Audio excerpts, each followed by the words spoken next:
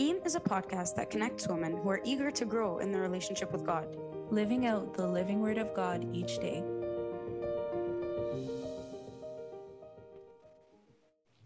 Welcome back, everybody.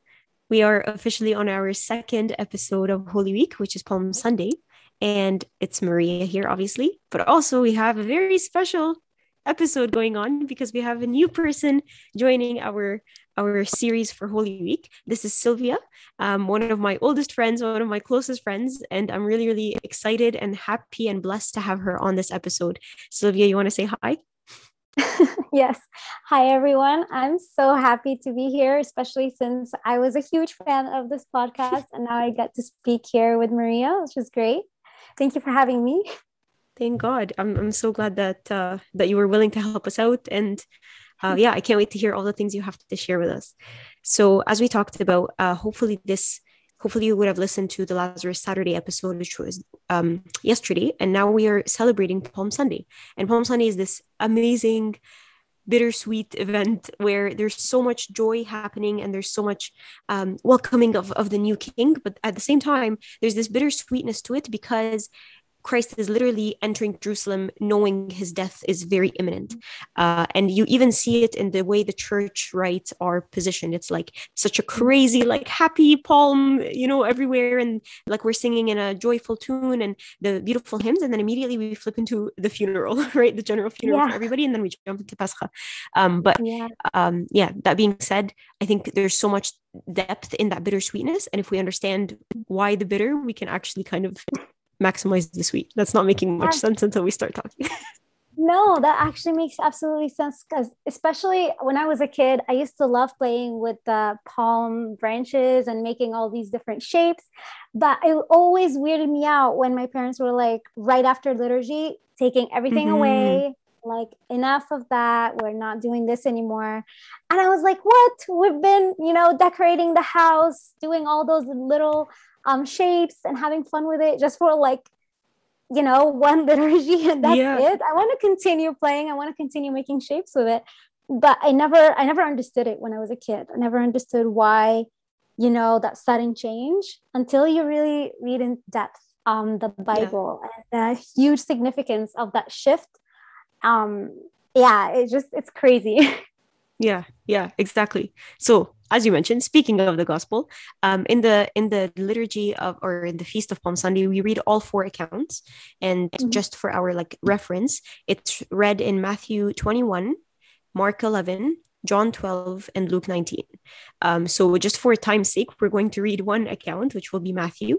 But we definitely encourage you, if you're interested, to read all other three accounts because they all complement each other. And of course, you see all the extra highlights in each one. So Sylvia, since you are our guest, please go ahead and read. Of course. Now, when they drew near Jerusalem and came to Bethphage at the Mount of Olives, then Jesus sent 2 disciples, saying to them, "Go into the village opposite you, and immediately you will find a donkey tied and a colt with her. Loose them and bring them to me. And if anyone says anything to you, you shall say, 'The Lord has need of them,' and immediately he will send them." All this was done that it might be fulfilled, which was spoken by the prophet, saying, "Tell the daughter of Zion, behold, your king is coming to you, lowly and sitting on a donkey, a colt, the foal of a donkey." So the disciples went and did as Jesus commanded them. They brought the donkey and the colt, laid their clothes on them, and set him on them. And a very great multitude spread their clothes on the road. Others cut down branches from the trees and spread them on the road. Then the multitudes who went before and those who followed cried out, saying, "Hosanna to the Son of David! Blessed is he who comes in the name of the Lord, Hosanna in the highest." And when he had come into Jerusalem, all the city was moved, saying, "Who is this?" So the multitude said, "This is Jesus, the prophet from Nazareth of Galilee." Then Jesus went into the temple of God and drove out all those who bought and sold in the temple, and overturned the tables of the money changers and the seats of those who sold doves. And he said to them, "It is written, 'My house shall be called a house of prayer,' but you have made it a den of thieves." Then the blind and the lame came to him in the temple, and he healed them. But when the chief priests and scribes saw the wonderful things that he did, and the children crying out in the temple and saying, "Hosanna to the Son of David," they were indignant and said to him, "Do you hear what these are saying?" And Jesus said to them, "Yes. Have you never read, 'Out of the mouth of babes and nursing infants, you have perfected praise'?" Then he left them and went out of the city to Bethany, and he lodged there. Glory be to God. Glory Thank be you. to God. So much to unpack here. Yeah. I would like to start with just the history of palm branches, because that, again, I'm fixated on that thought for some reason. So cool. So historically, like the ancient tradition is they're used on the Jewish festival of tabernacles. And they were commanded to do that in Leviticus, saying, "Take for yourselves the fronds of palm trees and rejoice before Jehovah your God 7 days." So it's an ancient tradition from that time. But we as Coptic Orthodox, we've also had it since like forever, right? And it really has an important significance because it became like the symbol of triumph, right? Mm-hmm. Jesus, like triumphant entry into Jerusalem as a king, it became this symbol. And it's also seen in Coptic iconography. I don't know if you've noticed them, but you'd see palm branches in the hands of martyrs. And that simply just symbolizes their own triumph over death. And I just found that very lovely. That's so cool. I love that you mentioned that. It's so interesting to see what the people are saying, because they're saying something from the Old Testament, which is very much like what they used to celebrate and pray with, right? And what they were familiar with, the scriptures. So the blessed is he who comes in the name of the Lord. We have blessed you from the house of the Lord. This is directly off of Psalm 118. And this is actually the Psalm of the Vespers gospel, basically, of Palm Sunday. So we would sing it on like Saturday night. And it's exactly that like they're welcoming this triumphant king who is literally shattering all of the pictures that they had in their mind of what the Messiah would look like. But they're starting to realize that, this is he. And it's so cool because the psalm continues into God is the Lord. So they're like proving, like they're acknowledging this, and he has given us light. And then it ends with bind the sacrifice with cords. Sorry, let me repeat that. Bind the sacrifice with cords to the horns of the altar. And it's so interesting because, as you mentioned, in the Feast of the Tabernacles, I didn't actually know that they used palm branches, but I was reading something else about how they would always bind the lamb for the festival, like the one that they were going to slaughter, to the altar, right? As kind of like a preemptive measure of like, this is the one we're going to kill. Yeah. And so Christ is coming into Jerusalem being like, you no longer need a lamb. I am coming of my own will into Jerusalem so you can bind me to the, horn of the altar so that I myself become the sacrifice. So I love that you mentioned Feast of the Tabernacle and how it ties so perfectly to this. Wait, this is perfect also because I was reading about the whole imagery, right, of Jesus coming from Bethphage into Jerusalem. And I learned that around that time, that specific time, which is 4 days before Passover, the Jews choose their own lamb, right? The Paschal lamb, the lamb that they're going to use as sacrifice. And that lamb gets into Jerusalem from Bethphage, just as Jesus did. Like the imagery, it's crazy because at that time, it's the Jews who essentially chose Jesus as their sacrificial lamb as he enters, and he knows that. He knowingly went in Jerusalem from Bethphage, the exact route that is so amazing. Lambs go in from, which is crazy to me. It blew my mind. But yeah, that's exactly so what cool. We do. Yeah. And it comes to show you that like all the tiny things that could potentially be taken out of context from the Old Testament and not really well understood, Christ, like this, they're there for a reason, and Christ fulfills them. Like it really puts into my mind what fulfilling and completing and like, perfecting the law means. Yeah. Because the Pauline like links exactly that. In the Gospel of Palm Sunday, in the Pauline of Palm Sunday, in the liturgy, he would say, not with the blood of goats and calves, but with his own blood he entered the Most High Place once for all, having obtained eternal redemption. For if the blood of bulls and goats and the ashes of a heifer, the sprinkling of all of this sanctifies for the purifying of the flesh, how much more shall the blood of Christ, who through the eternal Spirit offered himself without spot to God, cleanse your conscience from dead works to serve the living God. Wow. It's beautiful. That is beautiful. And we always keep mentioning, especially when it comes to Holy Week, I think the beauty of our church's treasures and how all the readings are linked together. But yeah, it's to show you he is the ultimate sacrifice who will ultimately be bound to the horns of the altar. That is amazing. Wow. Yeah, it's honestly, it was blowing to me. Because also I heard this sermon by Father Samuel Fanous. I don't know if you know him. Yeah, he's great. So. Yeah, his sermon on Upper Room Media just blew me away because he really takes into consideration everything when he's talking about the imagery of the donkey and the route that he takes. And that's where I got that link of Bethphage and stuff. But he also says exactly what you just mentioned, that I am, like, Jesus is coming in saying, I am that sacrificial lamb whose blood will cover you so you can be liberated in God. So he is coming in willing, and he's saying, I'm actually not your all-powerful king. I'm not your worldly king. I am your beast of burden. I will take that burden away, because donkeys, donkeys are used for the most menial tasks. They take the hits, they do whatever they must do. They just, without complaining, they carry a lot of burden on their back, and they just do it without complaining. And that is the imagery that Jesus wanted to portray in his entry to Jerusalem. Because again, he didn't go on a horse as if he's going in to war or something, right? He walked in on a donkey, all peaceful, but with the mentality that he is going to be sacrificed. He's going to be crucified for the liberation of all of us. Right. Yeah. So true. Exactly. Still victorious, even despite being on a donkey. Exactly. Yes. And it doesn't take away from the joy that we feel in that moment, right? Yeah. Because that's, again, what I was always confused about. Why are we so happy?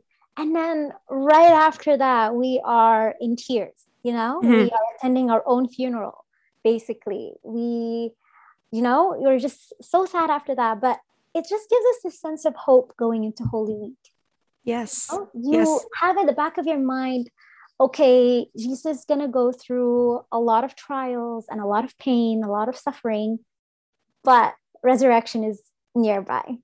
You know what I mean? We are going to be saved very soon. Yes, exactly. And that there's a much bigger purpose than just the earthly. I don't remember which sermon it was, to be honest, but it's also an Upper Room. And the priest noted the fact that at the beginning of Luke, in Christ's nativity, he says peace on earth and goodwill towards men. But as you mentioned here, the Messiah is coming to show us something way bigger and way more eternal. And so in Luke's account of Palm Sunday, he says peace in heaven and glory in the highest. And so there's this contrast. And then one of them comes from the angels, but in this one, it's coming from the infants and the babes, who actually have the most pure eyes to see, like the Messiah and the man who's coming to save them.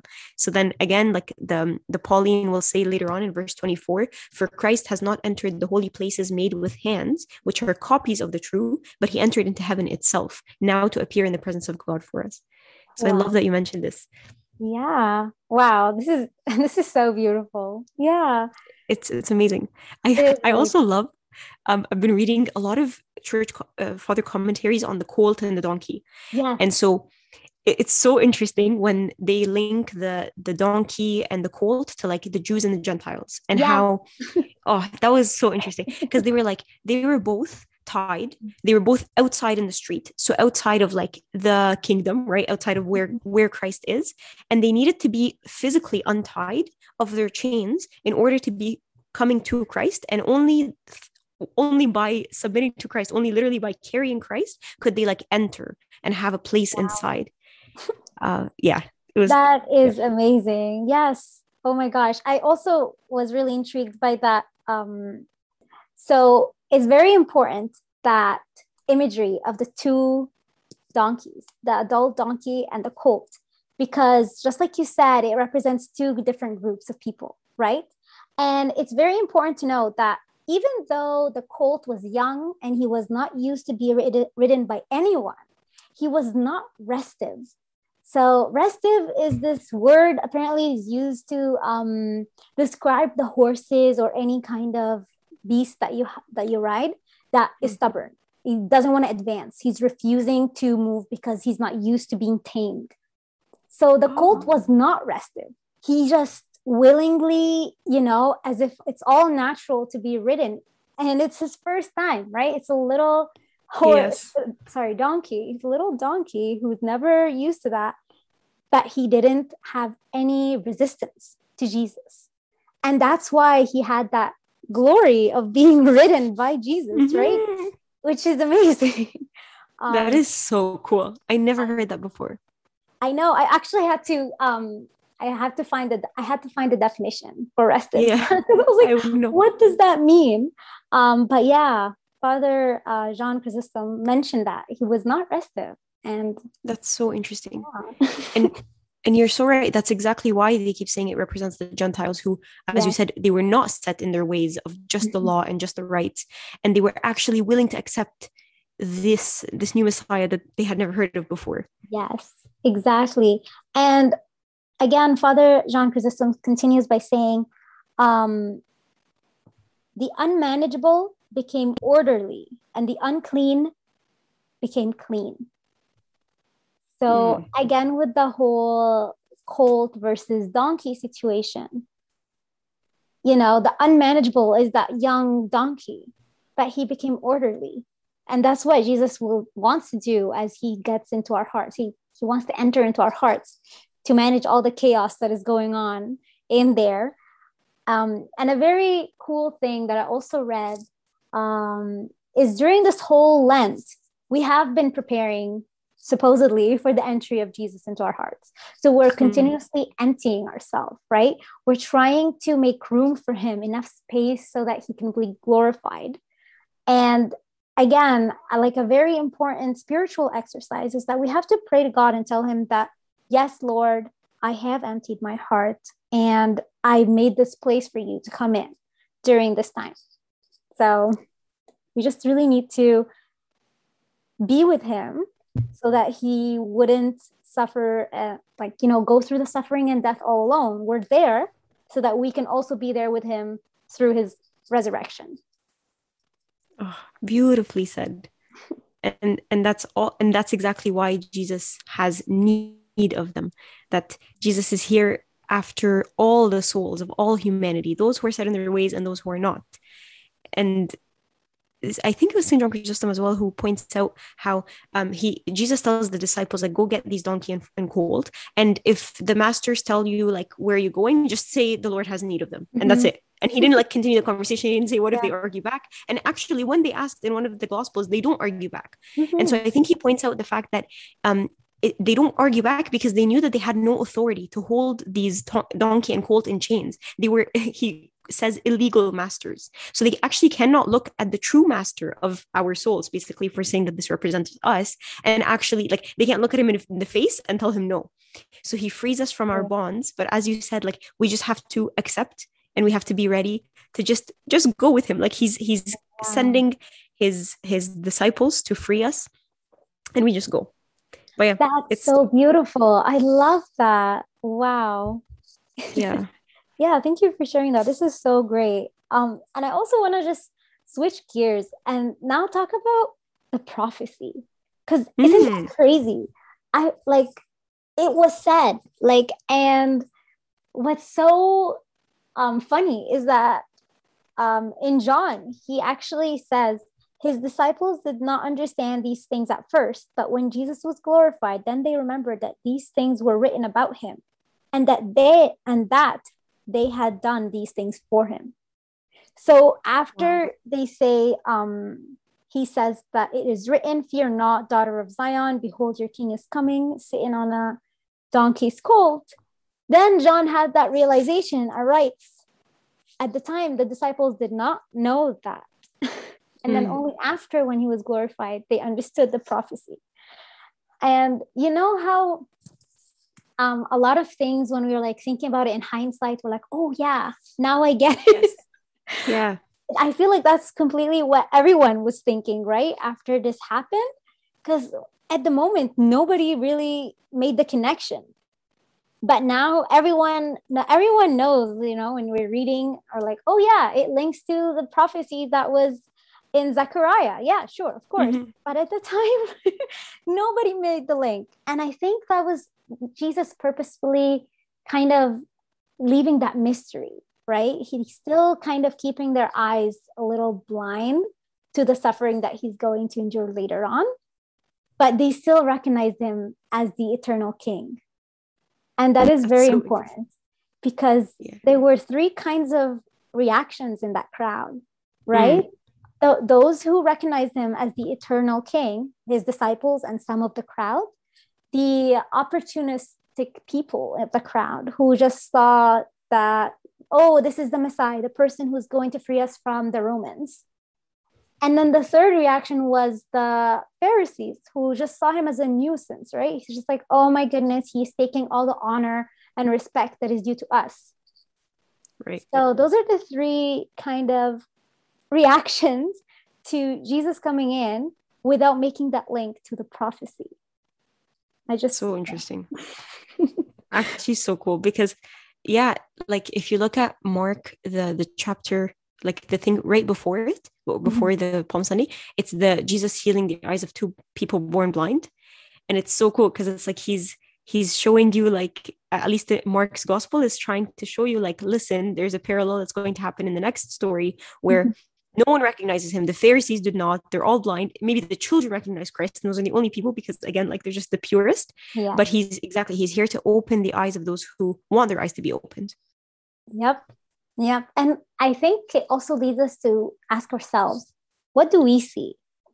Right? Because are we like the disciples who saw physically, with their physical eyes, a poor carpenter on a donkey, but spiritually they saw the eternal King of Glory? Or are we like those who are, were opportunistic, who wanted to use Jesus for their own worldly desires, just to get things done, what they wanted in the moment? Or do we just see him as a burden, someone who's just there in the way of what we really want, what our pride, our dignity, you know what I mean? And it's just, I think, going in this Holy Week, we really have to keep reflecting on that.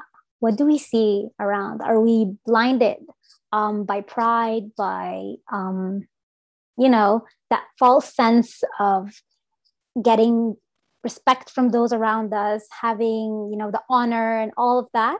Or do we imitate Jesus in his humility, sitting on a donkey? So, I think we really need to see how we see. Because just as we have physical eyes, we should also look at our spiritual eyes. Yeah, that's a really helpful question for me. You're right, because we go into Holy Week, there's so many prayers, so many hours spent at church. What am I doing with these many hours? What am I asking of him? And of course, he cares about the tiny, minuscule, things, but also like, what am I, as you said, what am I seeing him as? There was this cool commentary talking about the cloaks that, like, they removed from off of their bodies to put on the donkey and the colt before Jesus sits on them. And St. Ambrose actually is the one who says it's like they're offering their body to Christ, because this cloak is like covering their body, so they're literally like stripping themselves off, putting it onto Christ, and he accepts this offering as an offering of love. And then he says, then the Lord sanctifies the body with its emotions, with its feelings, its good deeds. But he says there's no acceptance to good deeds if they're tied to our own body or our own honor, as you mentioned, or our own desires, right? But if we take them off of ourselves and away from us, the Lord accepts every good deed as a cloak for him to sit on and also to bless. Oh my God. Just so beautifully put, right? So it's like all these hours of church, all this worship, what is my deepest intent of them? Yes. Wow. And what am I seeing Christ as? Is he my ultimate, like the person I ultimately will sacrifice everything to? or am I expecting of him Yes. to take more? Oh, that's beautiful. Exactly, exactly. And like we should definitely avoid obviously thinking of Jesus and Christianity in general as just a vehicle for our desires, right? Because we don't want to just get into this as if, okay, Jesus, as long as you do fulfill your end of the bargain, I'm all cool with being Christian. But as soon as it becomes an inconvenience to my daily life, to something that I truly want to do with my life that is not, quote unquote Christian, then, crucify him. That's enough. I don't want that anymore, because the same crowd that was, chanting Hosanna, they're the same ones who said crucify him only a week after, which has always been insane to me. But sometimes we have to think, do I do that too? Do I do that? Sometimes I'm like, oh, yeah, I'm Christian. I'm so cool with it. This is great. Yeah. But as soon as Jesus doesn't, give me that one thing I've been like praying to him so passionately about, and he doesn't give it to me, that's it. Crucify him. I'm done. Yeah. He didn't fulfill his end of the bargain. And we really just have to examine why we do that. It's because ultimately we see Jesus as a vehicle for our desires. We don't believe in him as the person who's going to liberate us. And I like how you keep saying vehicle, because it was funny because the church father commentaries say we are supposed to be the vehicle. So he's like, they were saying like the donkey and the colt became the vehicle for Christ to enter into Jerusalem while everyone was walking in on foot. Like, it was the other way around. So, but you're right. We see Christ as that. I see it mostly in service, where it's like, I could be preaching about something so deep to the kids and whatever. And the moment I encounter it in my own life, it's like, hold on, I did not ask for this. But yeah. Yes, exactly. Ambrose will say, like, learn how to carry Christ, just like the donkey and the colt. For he has carried you as a shepherd, bringing back the lost sheep. So he's bringing like those two parallels with both animals together. And I think exactly as you mentioned in the Catholic epistle, St. Peter will say, for we have spent enough of our past lifetime in doing the will of the Gentiles, the colt, when we walked in lewdness, lusts, drunkenness, revelries, drinking parties, and abominable idolatries. And then he says, for this reason, the gospel was preached even to those who are dead, so that we might become righteous in Christ. Wow. But yeah, exactly. Am I the donkey in the story, or am I the Pharisee in the story? For the first time ever, I'd rather be the donkey. Absolutely. And yeah, it's very cool to think about all of these different people, because if you truly put yourself in that scene where Jesus is coming in Jerusalem and you're one of those crowds, you want your eyes to be open. You want to be like the disciples, right?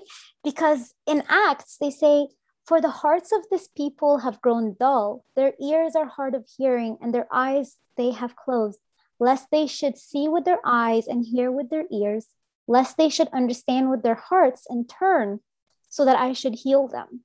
So Jesus wants us to turn to him. He doesn't want our hearts to grow dull. He wants to open our eyes, just like he cured those two blind men, like you mentioned.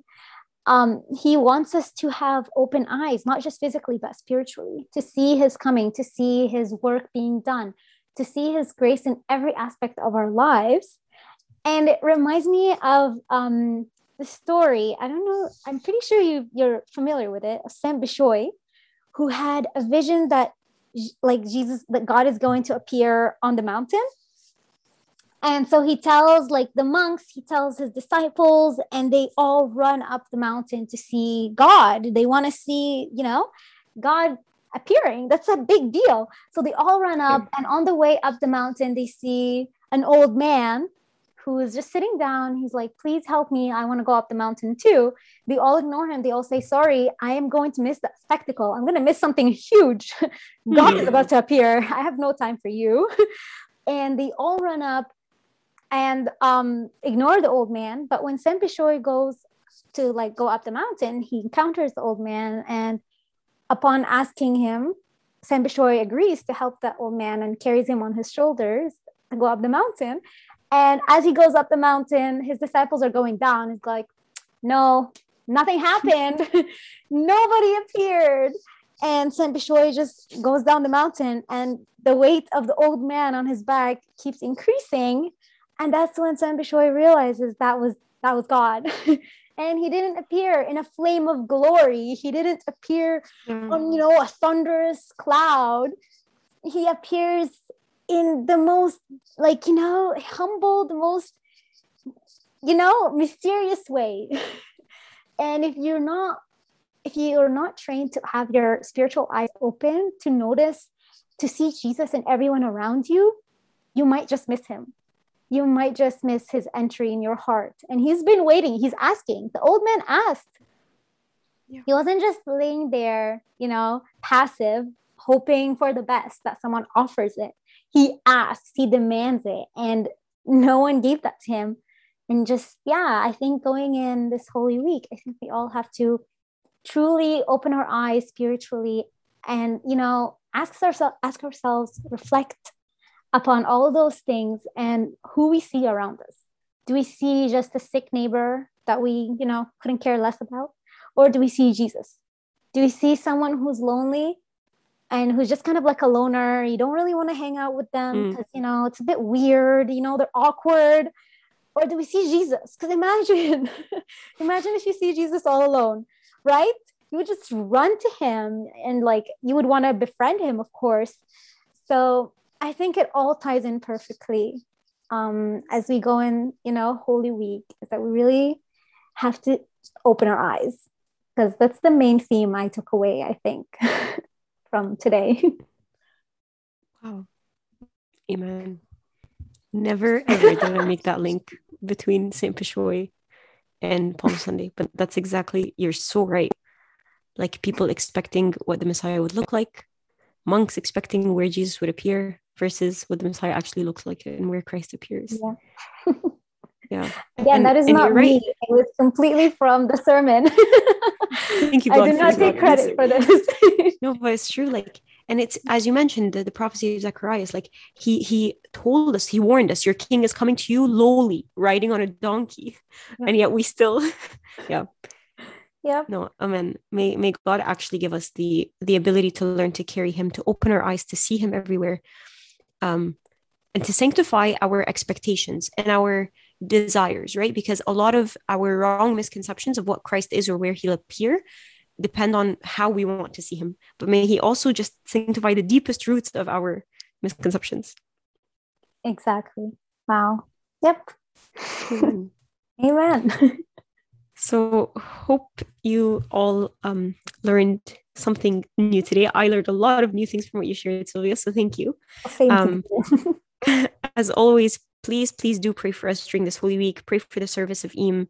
Whenever you sing Ephlogimenos in the loudest, most joyful tunes, always remember us in your prayers, and truly may God, as we say in Ephlogimenos, save us not just from our daily menial tasks, but also save us from the bondage of sin. Kind of exactly like the colt and the donkey, unchain us, unbind us, and allow us to carry him into the world. Amen. Sylvia, would you like to pray for us? Sure. In the name of the Father, the Son, the Holy Spirit, one God, amen. Thank you, God, for allowing us to have that little bit of joy before we stand by your side throughout this Holy Week, where we see your passion, your suffering, and ultimately your death, but having hope for the ultimate resurrection and our salvation that you gave us as you covered us with your blood, O Lord. Thank you so much for allowing us to open our eyes and see life around us and see you in every single person we encounter, not just during Holy Week, but during our entire lives, O Lord. Please help us. Allow us to understand your ultimate desire for us to be liberated from all worldly desires, and to see you, God, not as a mere vehicle for our desires, but so that we become your vehicle and to allow us to have this ultimate glory with you. Amen. Through the intercessions of Saint Mary and all your saints, Please hear us when we say, Our Father, who art in heaven, hallowed be thy name.